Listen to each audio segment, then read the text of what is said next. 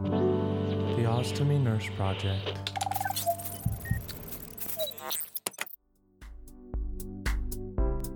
Hello everybody and welcome back to this latest episode of the Ostomy Nurse Project.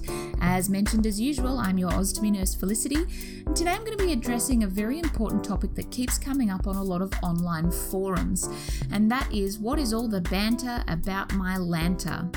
For those of you who aren't aware, there's anecdotal evidence that dabbing a little bit of Mylanta on your peristomal skin irritations has benefits and can help to very quickly heal up that area.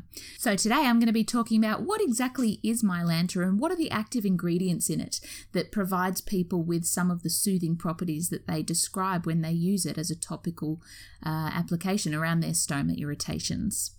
And I'm not actually here to discourage anybody from using something like that because there's no clinical evidence to currently suggest that it does any damage to the skin when you use it around peristomal irritations.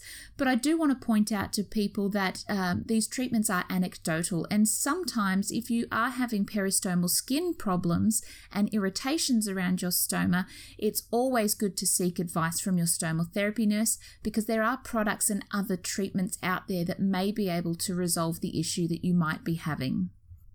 So first of all, what is Mylanta? Mylanta is a brand of over-the-counter drug in the form of a solution that you drink, and it is sold under the group of antacids for digestive problems. And Mylanta is manufactured by a division of Johnson & Johnson, which is formerly the company Pfizer, and it includes several different products in it that are intended to treat symptoms of things like heartburn, indigestion, bloating, and gastric reflux. Now, the active ingredients, the active part of Mylanta includes three things, and they are aluminium hydroxide, magnesium hydroxide, and simethicone. Other non-active ingredients that they put in Mylanta include benzyl alcohol, cellulose, water, sodium carbonate, sodium carboxymethylcellulose, which is CMCs, and we talk about that in the podcast about what's in a hydrocolloid and your seals. They also contain sorbitol, sucralose, and a bit of xanthan gum. So all those non-active ingredients are what gives Mylanta its sort of thick, sweet, syrupy consistency with that minty freshness because they add that flavour into it to make it a bit more palatable for those who are taking it in. Now, it's not the non-active ingredients that I want to address here, but I do want to talk about the three active ingredients that I just mentioned, which is aluminium, magnesium, and simethicone, and how their interactions with the skin surface can help to provide the relief of those symptoms that I spoke about just before. So for anybody listening from overseas, I'm talking about Mylanta here, but Mylanta is the brand name of the aluminium magnesium hydroxide mixture.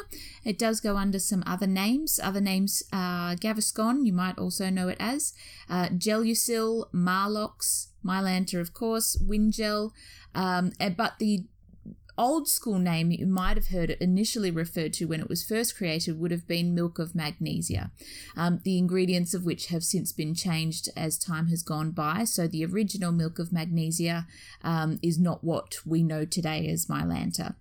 So the three main ingredients that I just mentioned, aluminium, magnesium, and simethicone, are really the active ingredients in these suspensions that come across all different brands these days. Perhaps slightly different active ingredients depending on what other symptoms they want to treat, but for the most part, they are the main ingredients. So let's get down to business, and before I start talking about the potential effects of applying Mylanta topically to the skin, you've got to understand a little bit about absorption and how the skin takes on certain ingredients and how these ingredients react with the surface of the skin and its properties. Now, there are some incidences where topical magnesium has been beneficial for the skin, and there is documented research on the effect of topically applied magnesium and its effect on human blood chemistry. So there's evidence to suggest that the absorption of magnesium into the skin does actually have some benefits. And these research papers are slightly different to when I'm talking about putting Mylanta on the skin, but I think it's important to discuss the way that skin absorbs and the way that the body reacts to having topical ingredients applied to them. So there's 3 suggested methods of penetration of chemicals through the skin. One is intracellular skin absorption, which occurs between the cells of the skin layers, which is the outermost layer of the skin.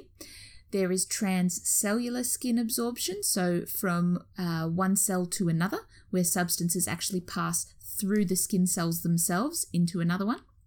And the third one is skin absorption through the follicles and glands, which is also referred to as appendigeal absorption, which may also mean that absorption happens through the pathways in between skin cells, so your glands, your sebaceous glands, where your hair follicles sit.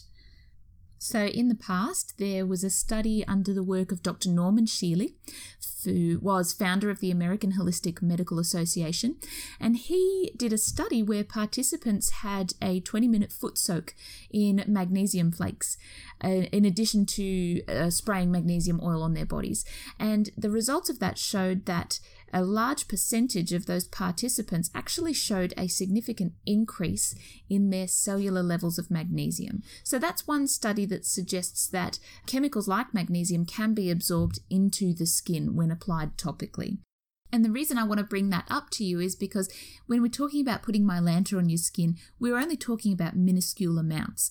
But no matter what amount you're putting on your skin, you will have an appliance over the top. So there will be some sort of microscopic action between the Mylanta that comes in contact with your skin cells and the effect that the magnesium and the aluminium will have in its surrounding environment. So let's talk about the first ingredient, and that's aluminium hydroxide. Now, I do want to make you all aware that I'm talking about aluminium hydroxide as the active ingredient in Mylanta, and there are lots of different ways of producing aluminium. You can also have things like aluminium chloride, aluminium chlorohydrate, and also, get this one, I've practiced pronouncing this, aluminium zirconium tetrachlorohydrex glycine. And those types of aluminium are the ones that constantly get brought up in discussions about aluminium toxicity and the compounds of aluminium that are not good for your skin. But today I'm talking about aluminium hydroxide, which is actually put into Mylanta as a means of neutralizing the acidity of stomach acid, and is considered very safe, particularly for ingesting that material. So I'm not talking about the aluminium that they put in vaccines and in deodorants. I'm talking about the very safe, effectively used version of aluminium that doesn't have any major side effects in the human body, aside from some constipation, which I'm going to talk to you about in just a second. Now, it's quite possible that using aluminium hydroxide that's in Mylanta topically on your skin has the similar effect to antiperspirant deodorants. It does actually block sweat and sebaceous glands. So for some people who do get some benefit from using Mylanta, there may or may not be some link between the mechanism of action of aluminium when it's applied topically to the skin. But more research would always be needed to confirm that. So aluminium in Mylanta is used as an antacid, and when people ingest that, it actually changes the acidity of the stomach juices, which gives people that relief, that soothing relief. Now, unfortunately, one of the side effects of taking aluminium internally is constipation. Aluminium hydroxide binds you up on the inside and it actually slows bowel motility. So when they make something like Mylanta, they have to add another ingredient that's going to counterbalance that and create like a laxative effect to neutralize the aluminium. And that's where magnesium hydroxide comes in. Now, it's the magnesium in Mylanta, the magnesium hydroxide, that actually gives Mylanta its white, milky appearance. And interestingly enough, magnesium hydroxide, whilst used as a component of antacids, is also a common active ingredient in many laxatives. So there's your counterbalancing effect. We have aluminium hydroxide, which is an antacid but can constipate you. And then we have magnesium hydroxide, which is also an antacid, but with a laxative effect. So the two equal each other out.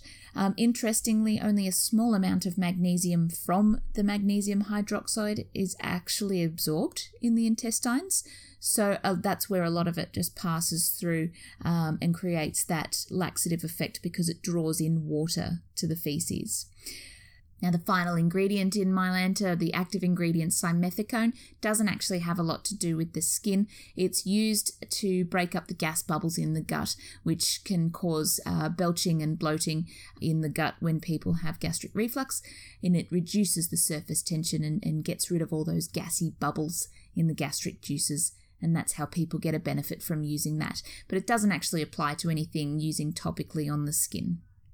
Okay, so focusing in on the aluminium and magnesium side of Mylanta, I need to take you all back to high school and give you a basic science lesson on pH. So pH, we are talking about either acidity or alkaline nature of our skin. So starting with acidity, if we look at the pH scale ranges from 0 to 14. And at the very bottom of the scale, starting from 0, we have everything that is acidic. So these are things like vinegar, battery acid, obviously, lemon juice. Lemon juice is acidic. Citric acid, hence the name.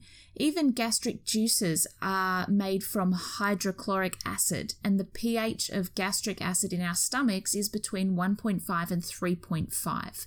So they're the acidic ends of the scale. On the opposite end of the scale, heading up to level 14, is what we call alkali or basic. So you have acids and bases in our basic science lesson. Anything that is basic are things like household bleach. Does it surprise you guys that household bleach is actually alkali? I always thought it was acidic because it cleans so well, but the base ingredient of household bleach is sodium hypochlorite, which is alkaline. There you go. Science lesson done for today.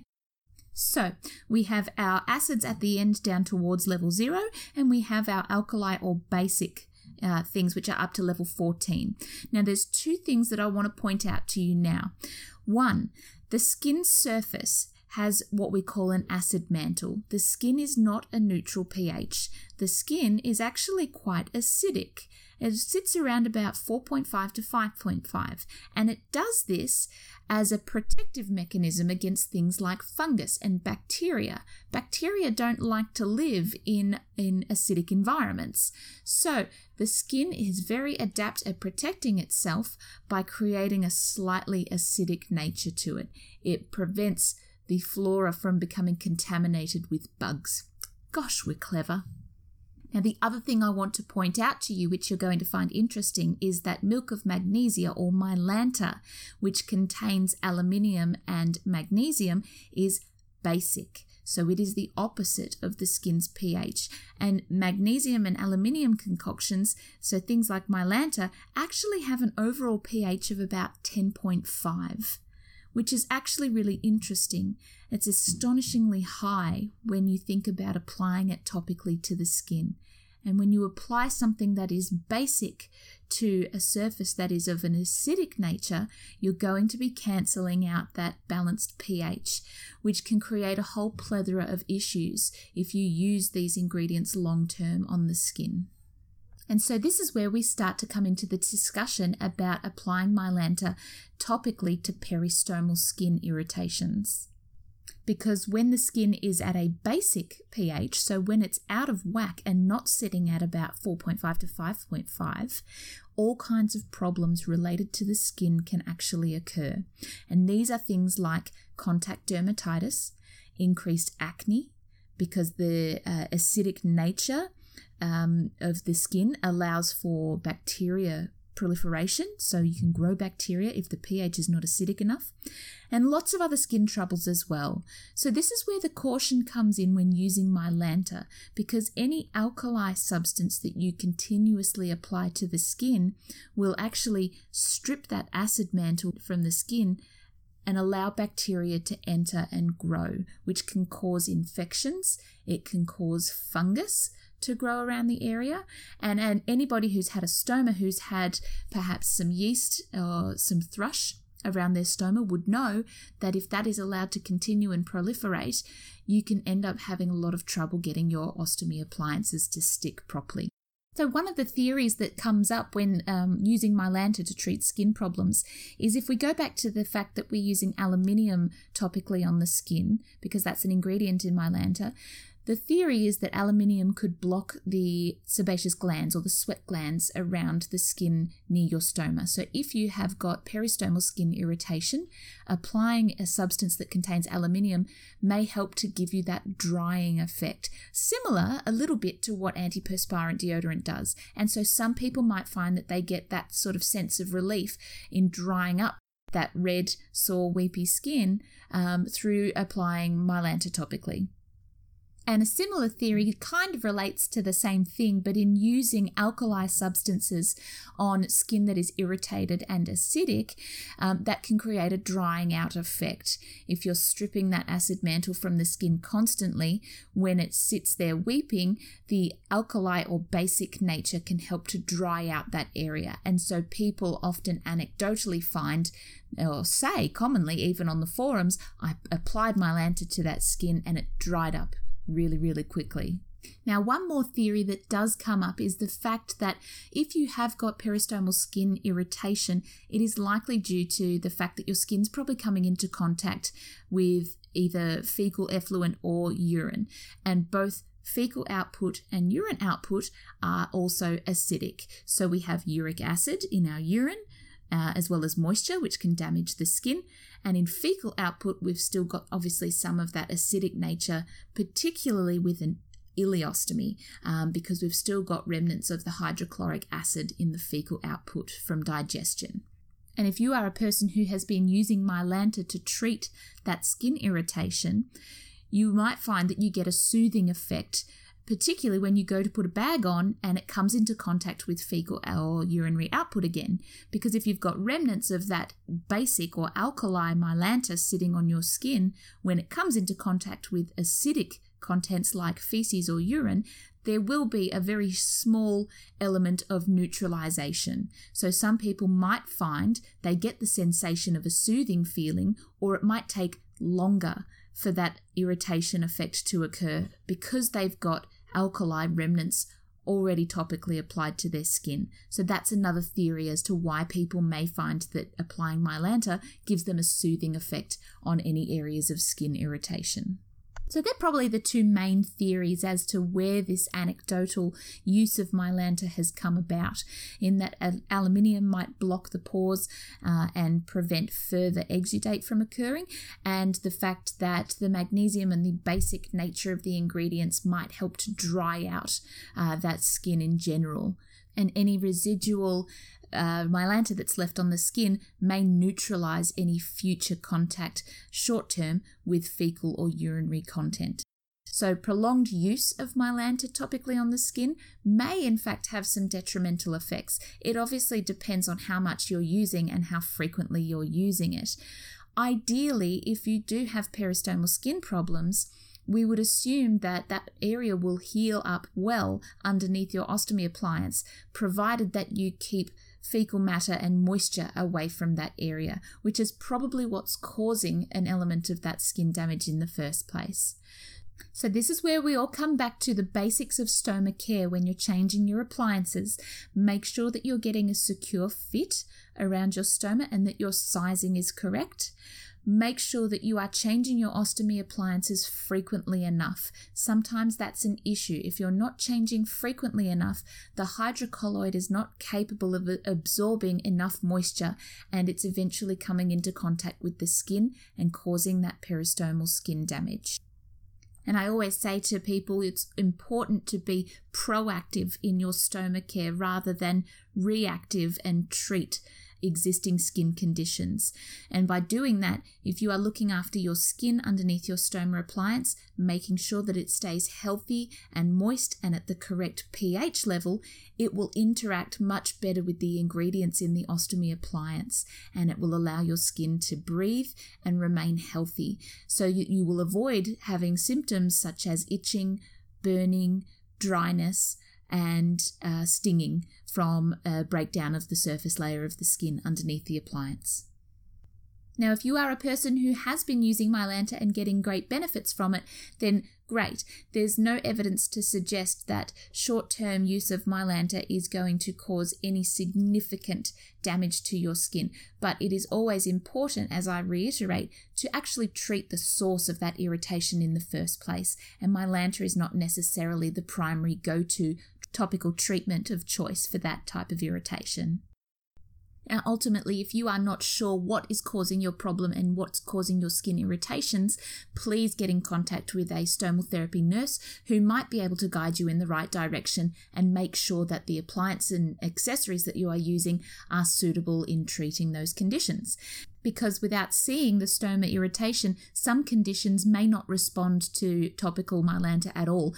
Conditions like thrush, as I mentioned before, peristomal infections where the bacteria has gotten out of hand, and that can be quite serious if you don't receive proper antibiotic treatment. So it's always important, if you don't have access to a stoma nurse, get in touch with your GP or your specialist who might be able to guide you in the right direction. Don't just try and fight all these skin irritations with medicine that's designed to treat gastric reflux and gas and bloating. So that's pretty much it. We've discussed all the banter about Mylanta. Hopefully you've learnt a little bit of something. If you are a person who is using Mylanta to treat peristomal skin issues and it's not going away, get in touch with a stoma nurse. If you're getting good benefits from Mylanta, hey, keep going. I'm not here to tell you otherwise because I can't see your stoma. If you like the content in this episode, please subscribe and listen to other episodes under the Ostomy Nurse Project. We're available under Spotify, iTunes, or wherever you listen to podcasts. You can also find our YouTube channel under the same name, the Ostomy Nurse Project, OZTOMY, where we bring to you all different episodes covering everything to do with life with a stoma. If you feel so inclined, you're welcome to leave a review on iTunes under the comments section. And if you have any suggestions on things that you might like me to talk about, please send them through. I do advise in most of my podcasts, please don't email me or contact me with requests for treatment for peristomal skin issues. For that, you need to contact your stomal therapy nurse. Tune in next time for another great episode of the Ostomy Nurse Project. I'm Felicity and we are coming to you from down under because that's where your stoma is. Take care, guys. Bye.